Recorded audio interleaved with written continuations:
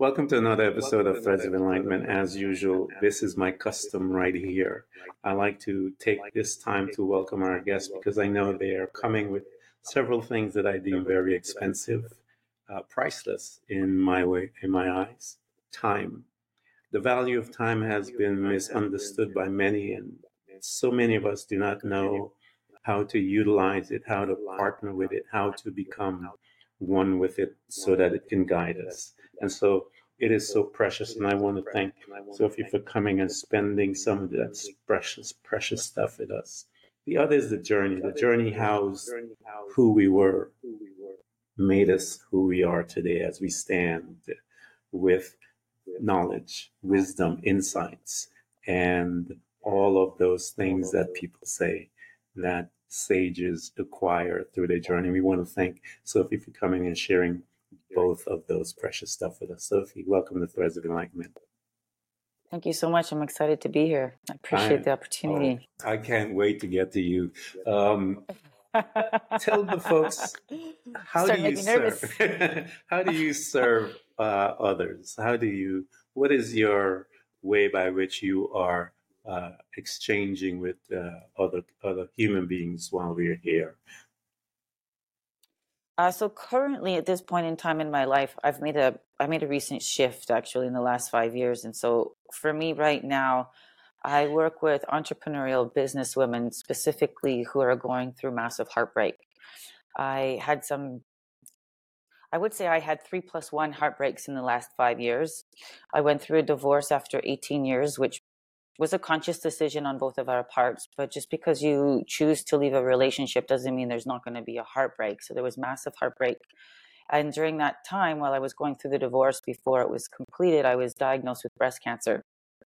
And I personally think that the fear of the unknown is one of the hardest things for human beings to deal with. And I had the fear of the unknown of what it's like to leave a marriage I was in for 18 years. So conceptually, if you think about it, I got married in my early 20s and pretty much grew up as an adult, or those adult years, inside of a relationship. So I had no idea who I was outside of the role of a wife. Yeah. So the fear of leaving that was huge. The uncertainty, the fear of making a mistake, the fear of failing, the fear of embarrassment, the fear of what other people would think, the fear of could I do it alone, the fear of would I ever be loved again. I was a young woman. I was like 41, not that young, but young enough. And then couple that with being diagnosed with cancer. I mean, if you think about, from my perspective, human beings have two things on the food chain that are bigger, stronger, badder than we are. I would say that's disease and war. And I think that cancer is one of those diagnoses where it just instantly brings up your mortality. Yeah. So I went through those two heartbreaks. And then a third heartbreak I went through at the same time, which many people might not realize is a heartbreak, is my ex-husband and I had built a thriving business together. And I had a thriving coaching practice in the corporate world. And to leave both of those thriving businesses left a big void in my life. So those three things were heartbreaking for me. And then we had the pandemic. Yeah. And I think the pandemic was a heartbreak for human beings worldwide. Now, here's how I was blessed through the process. I was blessed through the process because while I was going through cancer, I had repartnered. And one thing I really wanted to go for in life that I hadn't gone for was to be a mother. Mm-hmm. And I had to have the strength to refuse treatment. I refused treatment even though it was a contraindication to my doctor's recommendation, because getting pregnant was a concern for the cancer to reoccur. I refused treatment to get pregnant. And 8 months after my lumpectomy, we were blessed with a baby boy. Congratulations. So thank you. So he's going to be 3 in November. He's healthy, happy. And so having gone through all of that, I actually thought I wasn't going to go back to work. I thought I was going to retire. I was pretty burnt out when I had left my big corporate career. Dealing with those life challenges took some energy, to be honest with you. But then, my son turns 2 last year and he's in daycare, and I gave myself a few months of a break, and I was just like, I got this space. What am I going to do with this space? And I just thought to myself, if I'm going to go back and serve, it's not going to be in the corporate world to help another organization make some more dollars.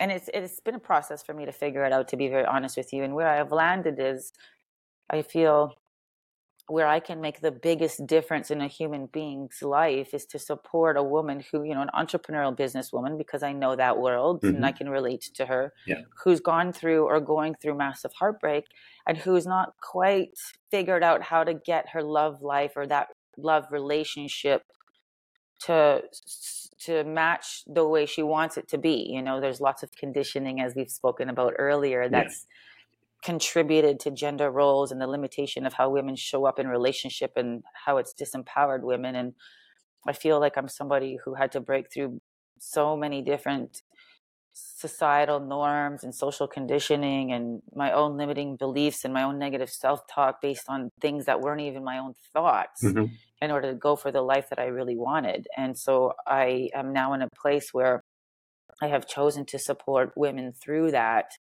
so that they can liberate themselves and go for not only the business that they want, because I feel like when you're thriving in your personal life, you're thriving in your business and vice versa. And I do believe heartbreak impacts business in so many different ways. But to support her in knowing that whatever trauma she experienced as a child or in her relationships, or that came through generationally, or whatever she's telling herself, whatever she's listening to, it may not be the truth for her, and to help her decondition so that she can step up and attract who it is that's a match for her based on her wants, her needs, her desires, her thoughts. And so that's where I'm at now in my life. That's who I'm choosing. So, Sophie, that's a powerful picture that you painted of a warrior beyond imagination. And I am very excited to get to know this warrior that sits before me. One of our customs is to go back into where it all began. I tell people it began there.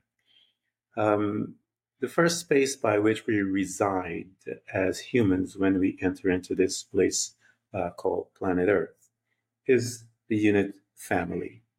That family, sometimes I refer to it as the science lab, where we have these two people that, from their trauma and how they see the world based on their trauma, they are now going to deposit data into you and I, as we are collecting data from our quote unquote family, mom, dad, grandmom, brothers and sisters, and so forth. What was your family unit like while you resided there for that time? Yeah, it's a great question. So my parents divorced when I was 2. My dad is French Canadian, and I actually don't know a whole lot about the background there. His family was farmers. He's one of 6. He was the youngest. I mean, I'm just struggling because I'm trying to figure out how to articulate. The kids were like driving tractors at the age of 2. Yeah. That's about as much as I know from that side of the family. So it tells me that, they learned a lot of things very young, and were adulting very young. My mother, her background is Indigenous, and it's not too many generations ago that my grandparents went through the residential school situations. I don't know a whole lot about that part of my background. I know a little bit. I never really took the time to really learn. I was just more focused on surviving, to be very honest with you. Yeah. So my parents divorced when I was 2, and I lived with my mom. I have a younger brother. And it was challenging. She was a single mother. Unfortunately, she went through a traumatic accident when I was about 10 years old that left her, she was electrocuted, which left her unable to walk for several years. So that was like a whole situation for us. And then fast forwarding till I was about 16 years old, she married an abusive alcoholic, which had us be in and out of women's shelters. So just to give you like some incidences that I can remember, it was a pretty unstable household. Although, my mom was a strong leader and I always felt loved and cared for, there were just situations that happened that could really impact, that really did impact my sense of self, Yeah. my view of self, my sense and view of the world. Yeah. And I went through things that other people have gone through worse and other people have not. And Yeah. those were my things that I went through. I think the reason why I like to begin the conversation there, because I know for me, I was formed at a pretty young age because of some trauma that I went through, and it that served me. I walked with that belief into my 20s and into my late 20s when I began to notice certain things and then as they began to surface, those I've told those folks before about me. I vividly remember walking down my campus, going this in college, and a memory of my childhood came rushing in. And I was in my 20s, as I said, I remember running to find a location by which I can uh, break down and cry because, as the culture teaches, men don't cry, especially in public. So I had to find a place by which I could break down as a human being from the deepest parts of me and um, were able to deal with some of the memories that were coming. So I know that's why I usually start there because we are formed, if you will. So here's this young girl. She has been through much trauma, watching mom and being brought into a situation with a gentleman that is traumatizing the family. You also move into facilities that I'm sure has many young folks that are traumatized as well. So you're surrounded by trauma as you are moving through your life and you are looking into your future and you remember, if you will, this young woman, maybe in her late teens, thinking about college or not. What was your uh, mindset, if you recollect, while you were there? What was your purpose of choosing college? Some people choose it to get the hell out and different things like that. What were you looking at, Sophie, when you were there as this young woman looking in to beginning her future? I adopted the belief early on that knowledge is power and that education was the thing that was going to get me out of my childhood situation. I did not have wealthy parents. I didn't have family. I wasn't afforded some of the luxuries that other people were afforded. I realized it was up to me. Mm-hmm. And the only way I was going to change the trajectory of my life was to be highly educated and to be um, just to be educated. And that's really when I started to realize I was very good in sales because I had started in high school a sales job. Yeah. But when I was in university, I started to realize that I was good in sales because I knew how to ask questions to help people identify what it is they wanted. So I knew Mm-hmm. how to identify a need.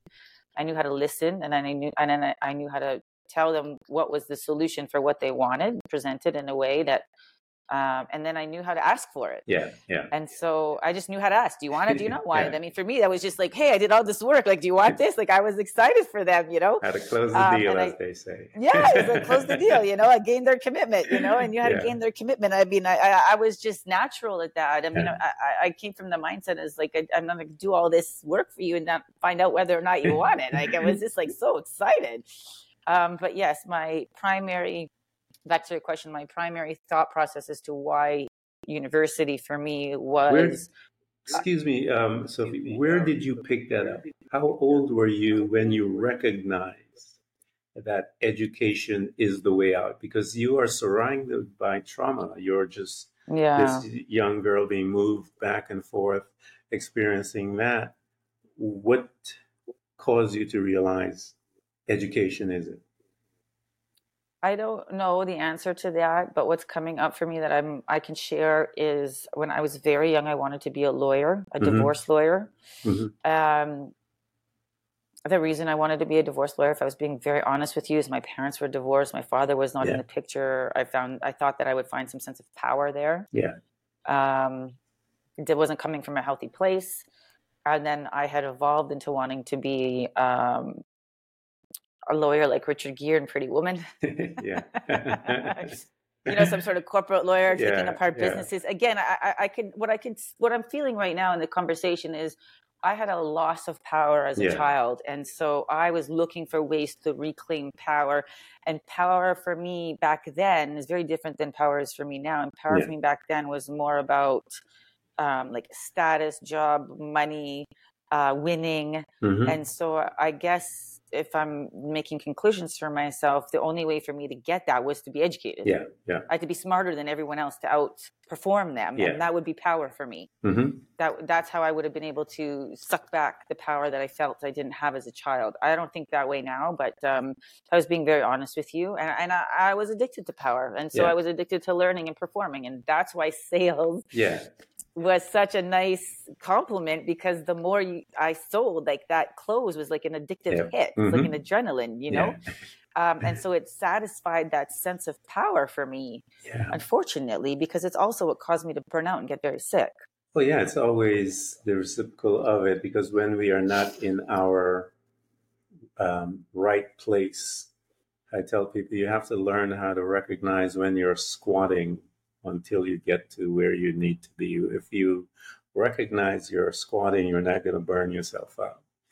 So, because space is temporary, and so because you're moving someplace else, and so you will learn how to manage. And I would educate my staff, and I would tell them, "Says, all you guys, you have to remember you're squatters. You got to educate yourself and always keep moving. Don't stay in one position too long." So here you are. You are addicted to the power. And we get addicted to so many things on this planet. There's hundreds of thousands, millions of things that you can get addicted to. But here you are, this young woman. You found a skill by which you see where you can get your high, your fix, if you will. And you're moving through life and you're obtaining your fix from one sale to the other. How did that power begin to mold your thought life? Well, let me just take a minute to really feel into that. It's where I formed my validation. Yeah. I started to seek out validation outside of myself. I started to seek validation in the number of zeros that was on my paycheck. Yeah. It started to really reinforce my competitive nature. And I also could see at a fairly young age, several years into it, that it wasn't the most healthy place to be. It wasn't who I was as a human being. Yeah. I wasn't being collaborative. I was being competitive. And I started to realize that power was not that. I also realized I have a gift of articulation and communicating nuances and unpacking conversations in a way that helped other people see things for themselves and connect the dots in a way that they couldn't necessarily do it for themselves. And so I started to desire that type of connected relationship, because the power that I was seeking before with sales, there's not really a connection there. Yeah.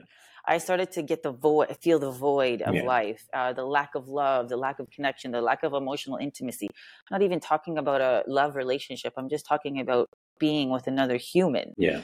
And that void really started to shape the direction that I was going into. But to bring it back to your question, that sense of power that I received from the hit of a sale was taking me into a direction that was isolated and lonely and competitive and power over and control, lots of control, not like over people, but just controlling my life, like controlling circumstance situations, which had me live from. Yeah, well, you're trying to control the conversation to have it go a particular way. There's no exploration in it, really. I mean, it's a narrow box. That's why I didn't want to go back to that. Yeah, that's how the mind of a salesperson navigates is that Mm-hmm. they have these boundaries that they know what those boundaries are.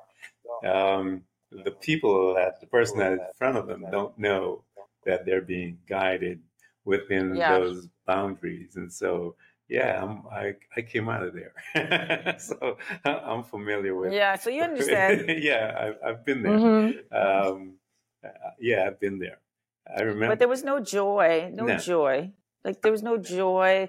The fulfillment is like temporary, and yeah, it's not thriving. I don't call that thriving. That's like surviving. You're only as good as your last deal. Like that's there's no exactly what sustainability in that. that's the mantra within the sales industry. You're only as good as your last deal, Which and is like such yeah, a so sad. isn't it? And Yeah. but that is the the industry by which they're in, and I've seen a lot of good people um, lose their way in that field Mhm. because of the next hit, if you will. So here you are, you're Mhm. moving through your life, and you recognize that you have a deeper, even more satisfying quality is to be able to recognize people need, and then you're able to guide them as to articulate what their need is and so forth. As you discovered that, how did you begin to move towards it? Because you still have to feed, pay your car note, take care of the bills and all those different things, but yet you're seeing this. How did it begin to guide you, Sophie? And where did you end up, if you will, as it moved you through? So I started taking personal development courses, and I started learning more about myself. And then I started taking coaching courses to learn how How to old were coach more. you? So, Pardon the interruption. How old were you at yeah, this time? no, I started taking personal development at the age of 23. So it's Mm-hmm. like early on. Okay. And so how that looked is, so it was early in my sales career, and Yeah. how it looked was is because I was naturally good at listening and asking questions. I was a naturally good coach. And then when I started taking more leadership courses, personal development courses, um, and coaching courses, I took the learning and put it inside of. Um, I stopped being a salesperson, and I started training salespeople, and I started training sales leaders. So I Mm-hmm. started training salespeople how to be stronger salespeople Yeah. because I naturally knew how to do it. And then I knew how to coach, started to learn how to coach them Yeah. and started learning how to lead them. And then I started training the leaders and how to be more coach like in their approach so that Mm-hmm. they could open up their sales people and make a contribution and a difference rather than just telling them what to do, because it doesn't develop a human. Yeah. And so I married it like that. That's how I married it. And that's how I started getting the opportunity. I traveled across North America working with Fortune 500 companies, training the sales leaders and the sales team. So I kept it within the realm of sales because that was my expertise. Mm-hmm. Um, and because I kind of knew I would do well, it was like safe. It Yeah. was a Yeah. safe bet for me. But I did evolve myself to be somebody who started to develop people's leadership and their own personal capacity within inside of that context. Yeah. Here you are, a So that's young how it took. woman, though. You're gathering data concerning personal development, and those things always, those principles, when you begin to dig into them and study them, will begin to shift you.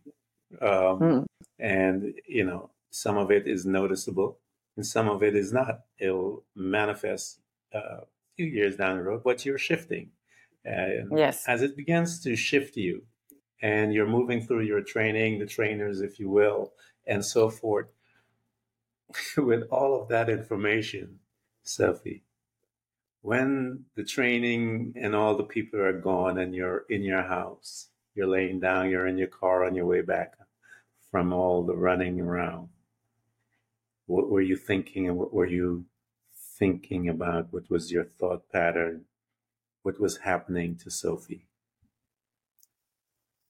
Well, it was so fulfilling for me to support a human being to break through some form of limiting belief or limitation, Yeah, and to be able to do that became the new drug.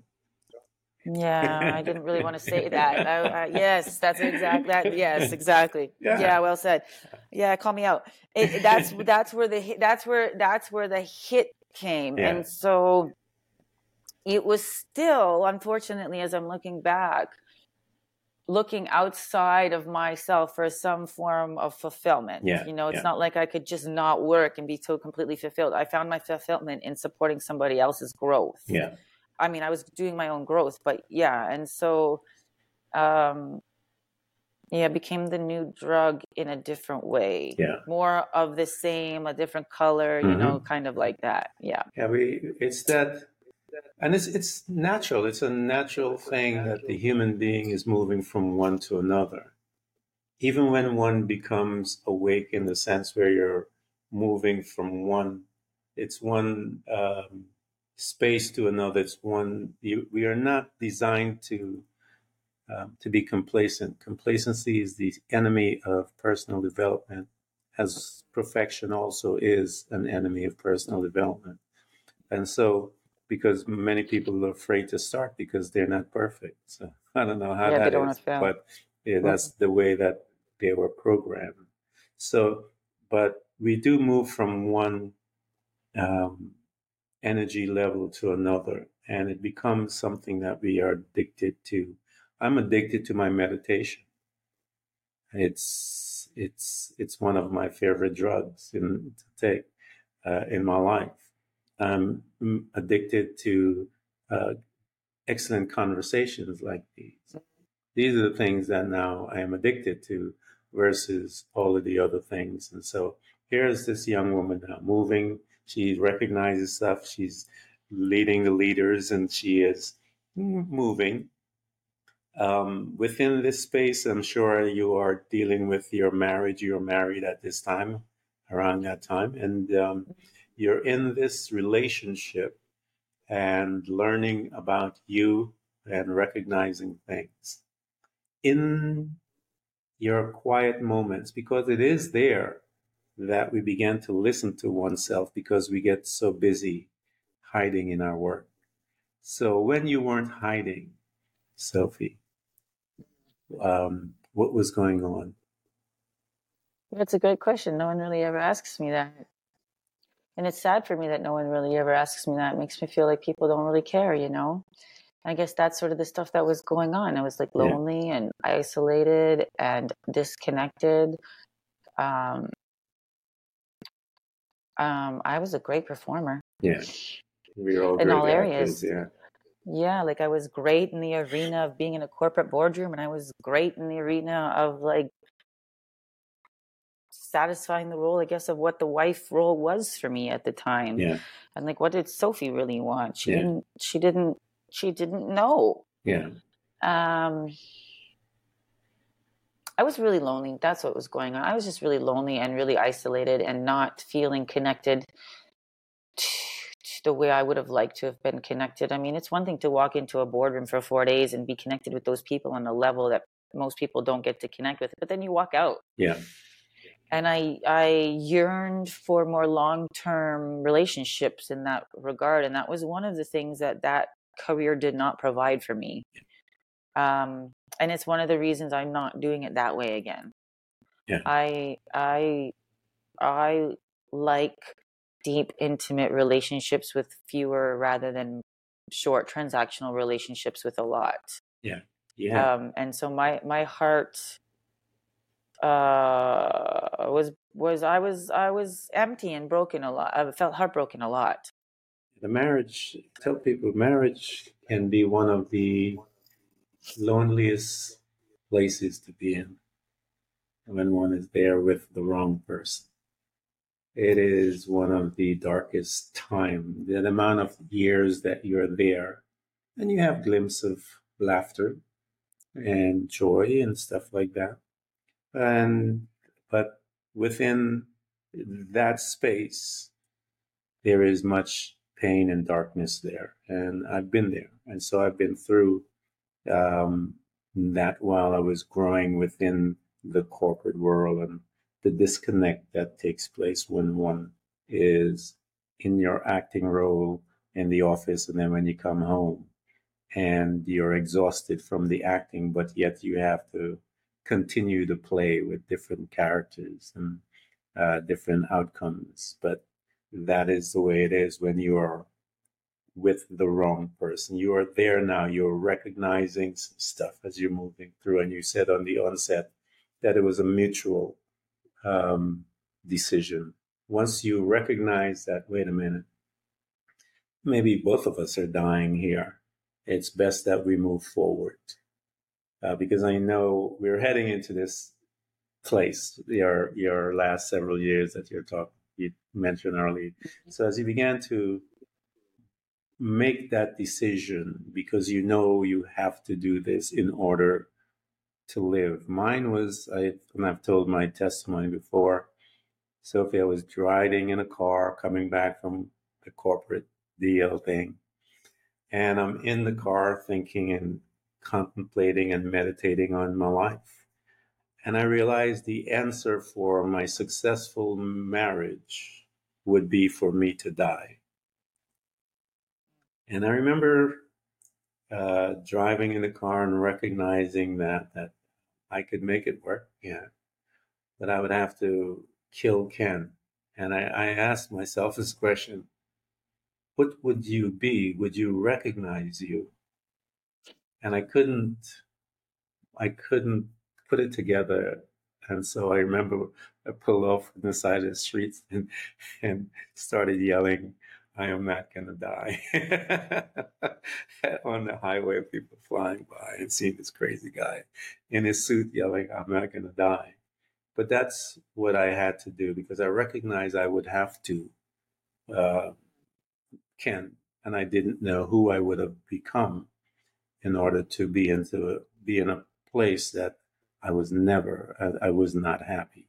So as you recognize, Sophie, as you're moving through, you recognize there must be a change. Um, how did it come about, and what did it begin to do to you?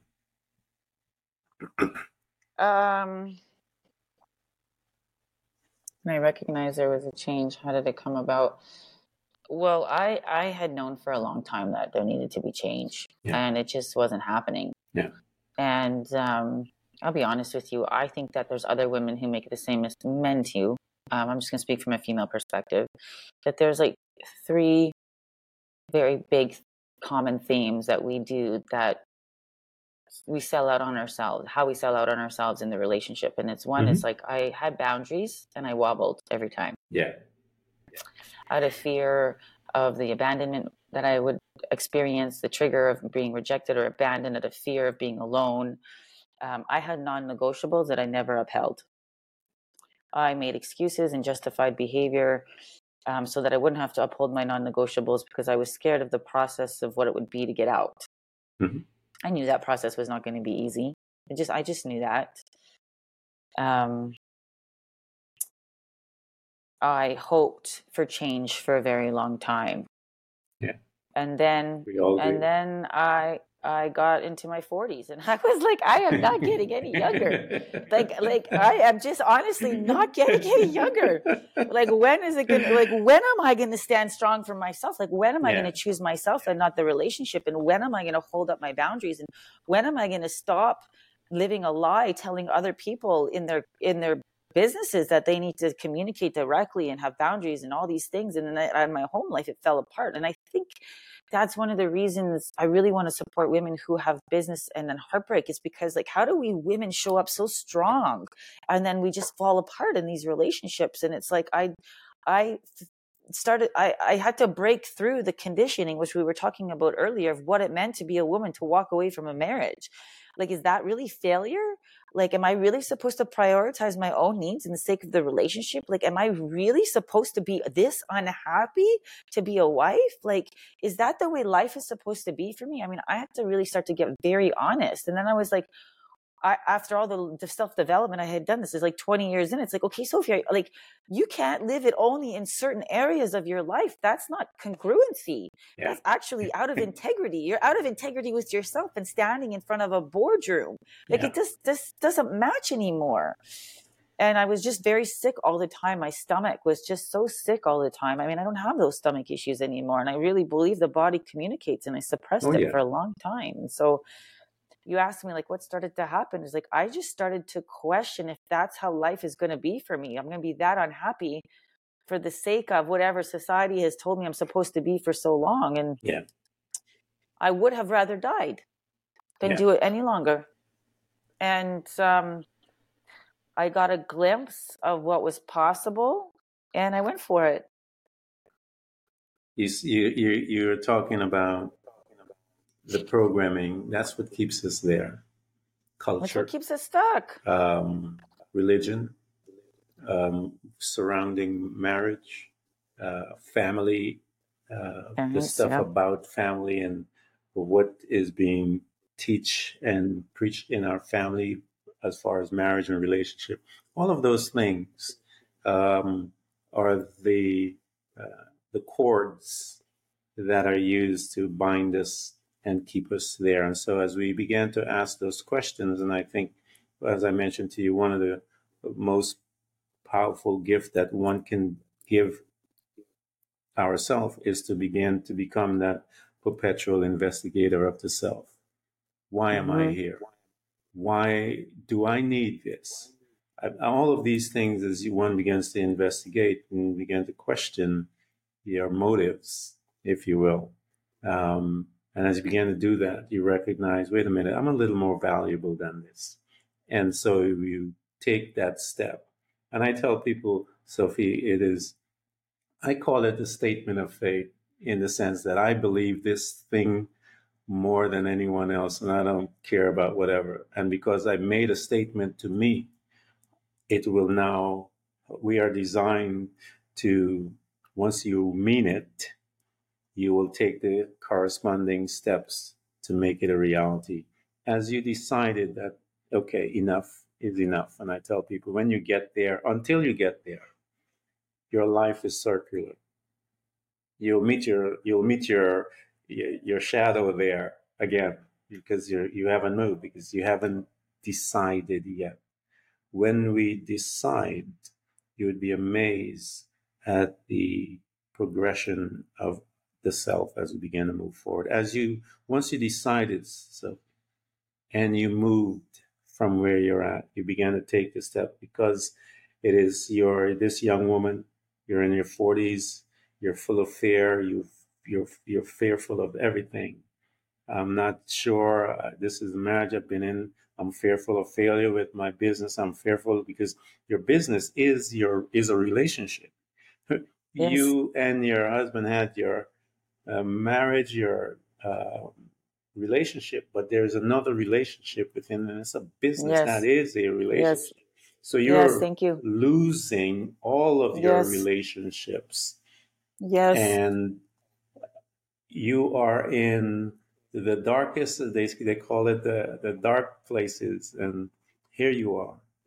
There's no one there but you. You're in the dark spiral, as they say. What did you begin to say to Sophie as the darkness is closing in on her to get her to take that first step? It's a good question. I got a glimmer of some joy in my life. And I just thought, if that's possible for me, then I want to try to get more of that. Yeah. I started to learn how to fulfill my own needs.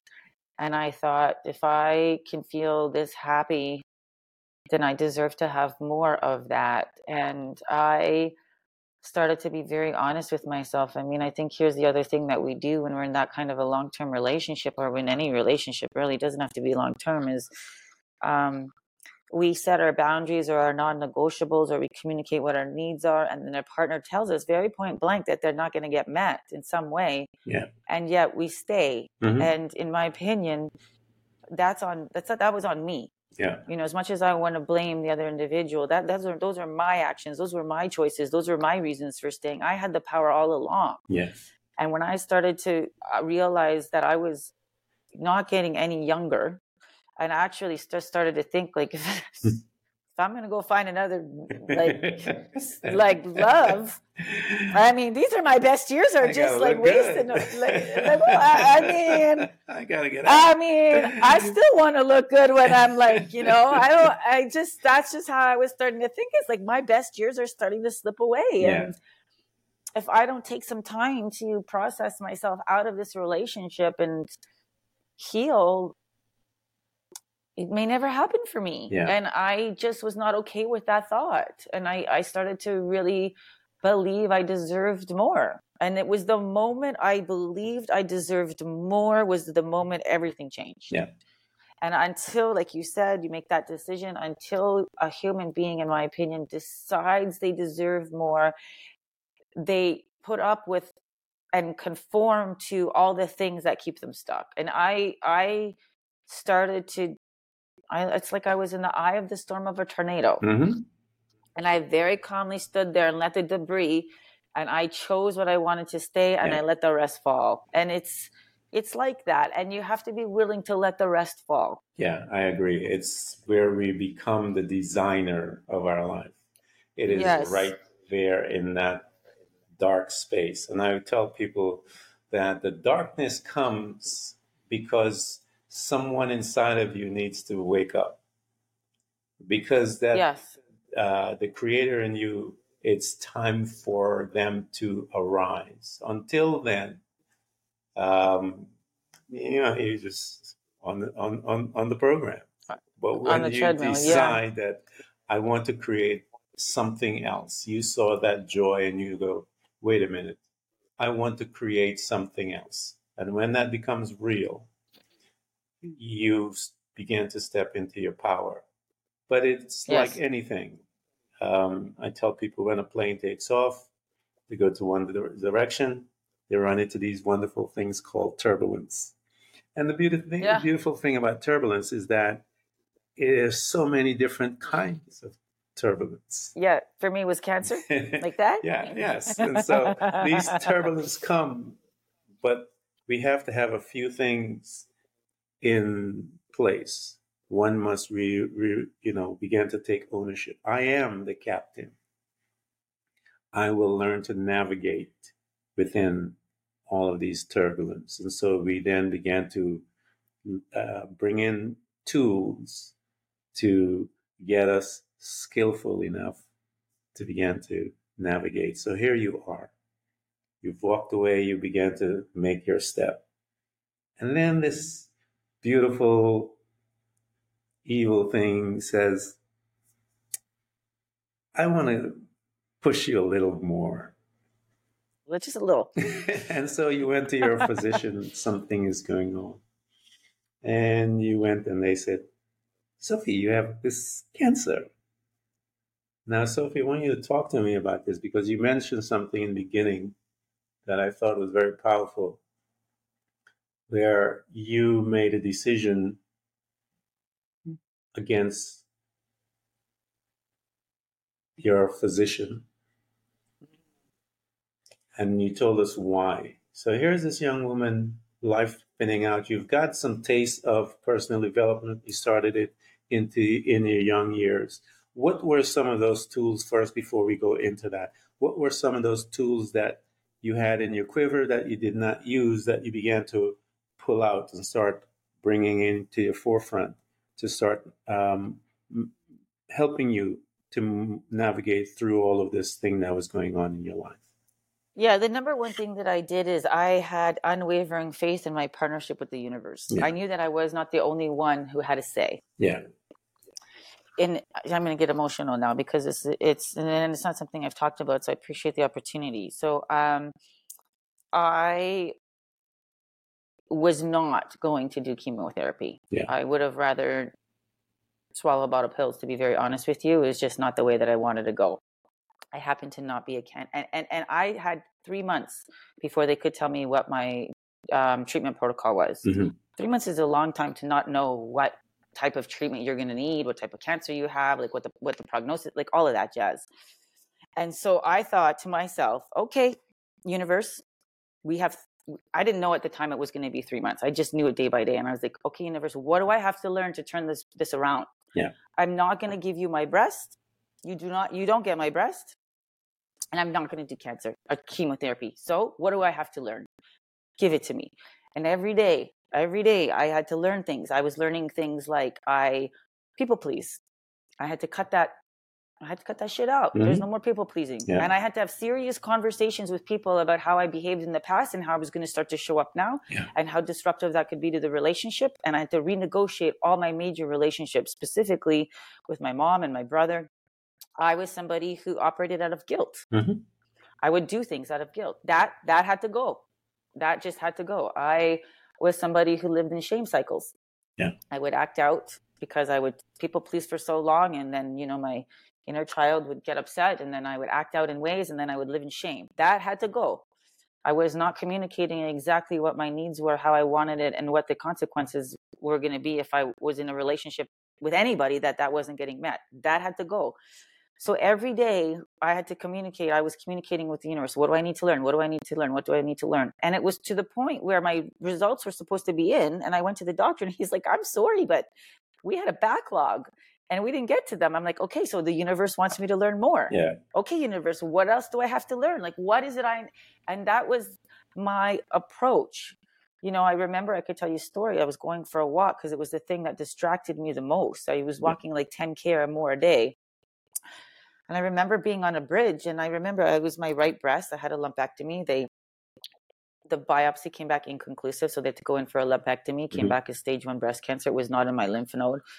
And I just remember, I remember my breast, it was communicating to me. As this may sound for some people, this was the way it was. And it was like, Sophie, if you keep giving everything away, I will take you down. Yeah. This is a warning. This is just a warning for you. You need to stop giving and start protecting yourself and start receiving. Otherwise, this is going to just get worse for you. Yeah. And I it was just like, it just hit me like a ton of bricks. And I was just like, I have to reevaluate how I can't be a performer anymore for everyone else and make life happy for them. I got to make life happy for me and be willing to stand in the fire of disappointing people. Yeah. Because we are all adults and we can be disappointed, and it's not my job to take care of everyone else's feelings. It's actually my job to communicate my truth in an eloquent and graceful way. I don't have to be rude about it, but I do need to be able to communicate my truth, and I need to be confident and comfortable and strong enough for the other person to not be okay with that without conceding to them. Yeah. And those were some major behavioral changes that I had to undergo and learn. And I was blessed it was only 3 months, and it was 3 months. And when it came time to get my my treatment protocol, they wanted me to do 25 radiation treatments and do tamoxifen for 2 years. And at the point in time, I was 42. And I said, I want to try for a baby. And they said, if you try for a baby, Sophie, that's a risk for the cancer to come back. Yeah. Now we need to have some serious conversations of what it's like to be a pregnant woman who has cancer. Yeah. So that was not easy. Yeah. And I said, I would rather try for this one thing that I haven't been able to experience in life than go on another trip, be on another beach, wear another pair of expensive shoes, eat another fancy restaurant, drive in another fancy car. I want to know I want to know myself as a mother, because it was the one thing I ran away from. And I will take that risk. And I said to the doctor, I said, what are the chances that the cancer comes back if I do nothing? And, here's what's just so sad about the medical system. He's like, oh, that's a completely different spreadsheet, Sophie. I said, well, do you think that we could look at that spreadsheet? And I'm so sad for people whose English or ability to ask questions wasn't as in tune as mine was. And he said, well, you're a young woman. The chances of breast cancer coming back are fairly strong. We want you to do the radiation treatment for a 15% benefit. It doesn't come back. So I'm like, you want me to do this for for a chance that it doesn't come, like it reduces my chances of it coming back by 15%. Yeah. Like, what if I change my lifestyle? He's like, they don't take that into consideration. So anyways, they look at this spreadsheet and he's like, well, you have an 89% chance it does not come back systemically. And in 5 years, it'll be 82% chance it doesn't come back systemically. And then every 5 years, it goes down like that. And I was like, you're telling me if I do nothing, there's an 89% chance it doesn't come back systemically, but you want me to do this treatment that's going to damage my body for a 15% chance that it doesn't come. This doesn't make sense. I said, oh, excuse me, doctor, am I crazy to think that I'm okay not to do treatment? He goes, well, it's not what I would recommend because we want to keep you safe, but the odds look good. Well, we're a legalistic society, Sophie, and so he has to say that. I get it. That's what makes me so sad. And I'm so proud of myself for looking fear in the eye and being able to have the cognitive ability and the questioning skills to ask those questions. But how many people just are living in the fear of it takes over? Not many, Sophie, not many. It's sad for me. It's not many, and that's why you went through what you went through, because there was a need that was seen ahead, and we're like, oh, we need someone to address those things because we see that there's a lot of women going through and they have this need. Let's pick Sophie. And let's take her out and drop her in so that she can experience this, so that when Sophie comes out and you now speak to someone, a woman that has that situation, a divorce, loss of business, loss of relationship, loss of this, all of that. When you open your mouth, Sophie, the power that your words would be released from, because where it's coming from, it's from a place where you have been and you're familiar with, and you know exactly where they're at. You know the question to ask them to bring out the results, because they are in a state of fear and they're not even awake to understand what question to ask. And so that's why you went through what you did. So here you are. You've been through this thing, and Sophie, 3 months, that's a fast growth, if you will. Yeah, thank you. It is fast. To go in and excavate all of those things that you had there and you recognize, and now you're beginning to establish or reestablish your boundaries. As you began to look at yourself and you saw you, and you saw the boundaries up again, you were looking at this woman. She has learned to love herself, to accept herself. What was that like?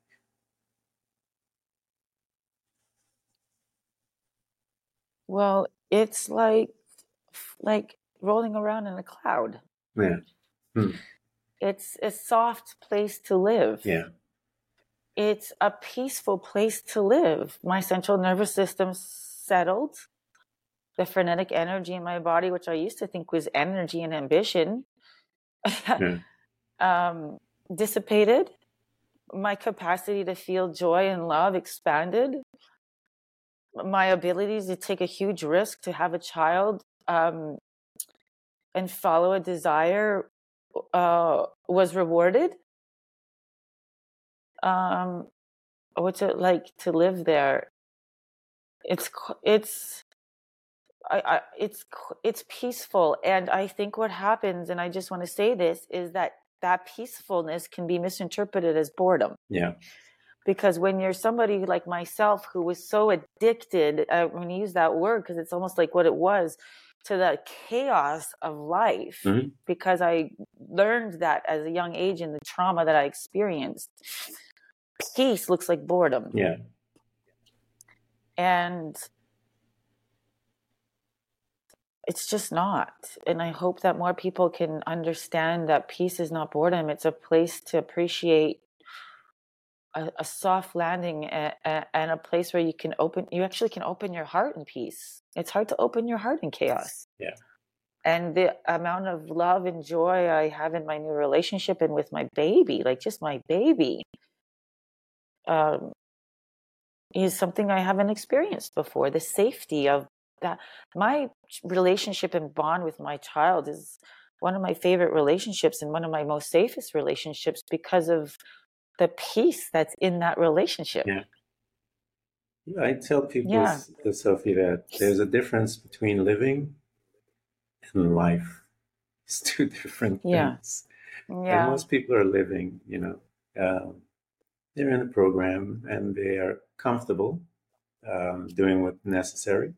The 9 to 5, getting up, having the coffee in the car, listening to music, drinking, a couple of beers on the weekend, getting drunk, showing up Yeah. on uh, running into church maybe or something like that, seeing some family, getting high, and then starting all over again. And next thing you know, you're 60, 70 years down, and they've been living, but they've never And had life. disassociating. Yeah, they've never had Yeah. life. And so here you are in your space right now. Life. Your relationships are so alive and bright versus where it was before. Your focus, you have few relationship or intense relationship. You have regenerated your, because when you first came in, you told us what you are doing right now. Mm. As you are here in present today, and you're looking at yourself and you realizing the gift that is you and your desire to begin to serve others that are in the space of where you came from.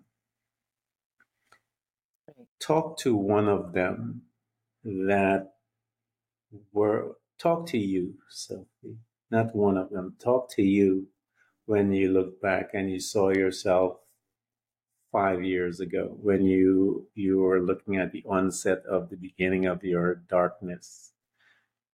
What would you say to her as you are now here?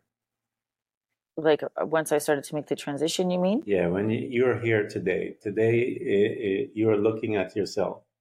Talk to Sophie when Sophie was 5 years out, when all hell was about to, Yeah, just starting. yeah, all hell was about to take place in our life. And this is, you're talking to one of your clients, if you will, but it's you. You're you're having that Yeah. conversation. So before I left my divorce, before I left my marriage and started to embark on the divorce, I would say to myself, don't wait for a major life transition, like for me was divorce or a health issue, to get what you want out of life. Just don't make that be the reason that you're waking up. Yeah. You have the power now. You know deep down inside if you're happy or not and what you want. And you can actually have that if you just have the courage. And you don't have to do it alone. You don't. There are people like me and like you who want to support people through this process because we've gone through it and we know the challenge of it. But on the other side, you get to meet yourself for who you came here to be. And for me, it would be so sad if I never got to meet that version of myself. And for anyone who's listening, you know there's a version inside of you that's, I was going to say, waiting to be birthed. And only you can birth her or him. Only Okay. you have that. And it's in your power. You get to say yes or no. You get to make the choices to stay or go. You get to take the actions. It's all up to you. And as much as you may feel trapped, you're not. And it's about being brave and having the courage and listening to your intuition and speaking your truth. And if it's because you're afraid of disappointing your parents, which I hear so much, I honestly believe your parents will be so happy to see the person you've grown into, because for me, parenthood is about watching your child blossom and become the person they're meant to be. And I really do believe your parents will come around. And if it's because you're afraid to be a societal outcast, you're in the wrong arena already. Get yourself into the right arena, because there's other arenas out there that will support what you want. Yeah. There's your tribe. You're in the wrong. I was in the wrong arena Yeah. for 40 years. Yeah. And I'm just learning what my new arena is. And to play in the arena that's the one that's made for you, it feels like you're rolling around in a cloud. It's just so peaceful and happy and joyful. And it's just, there's no edges really, you know? And so I would encourage you to speak your truth and to find the support and to go for it, because the joy and the connection and the love and the intimacy that you're looking for with a love mate or just with people in general is available. Those people do exist.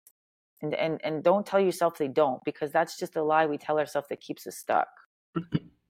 And all you guys listening, especially the ladies, I have someone that has gone through some hard times. And because she has gone through some hard times, she knows the terrain of divorce. That's pretty dangerous terrain. She knows the terrain of losing a business. That's powerful terrain. That business was a partner with her husband. That is some powerful stuff right there. And then you have cancer on top of that. The fact that going against natural, I guess, the pharmaceutical or the medical society. I got someone for you, someone who was determined to have a child when the odds that they were telling her was not in her favor. I've got someone for you guys. And I am going to provide all the links for you to get access to her. You need to get in her space. She can walk with you, she can empathize with you. Um, those words that she will speak to you, it's that hug that you need, that, uh, you know, cloud that you didn't know existed. She can guide you how to get there, because it is a reality. You see the smile on her face when she talks about it, that there's no edges.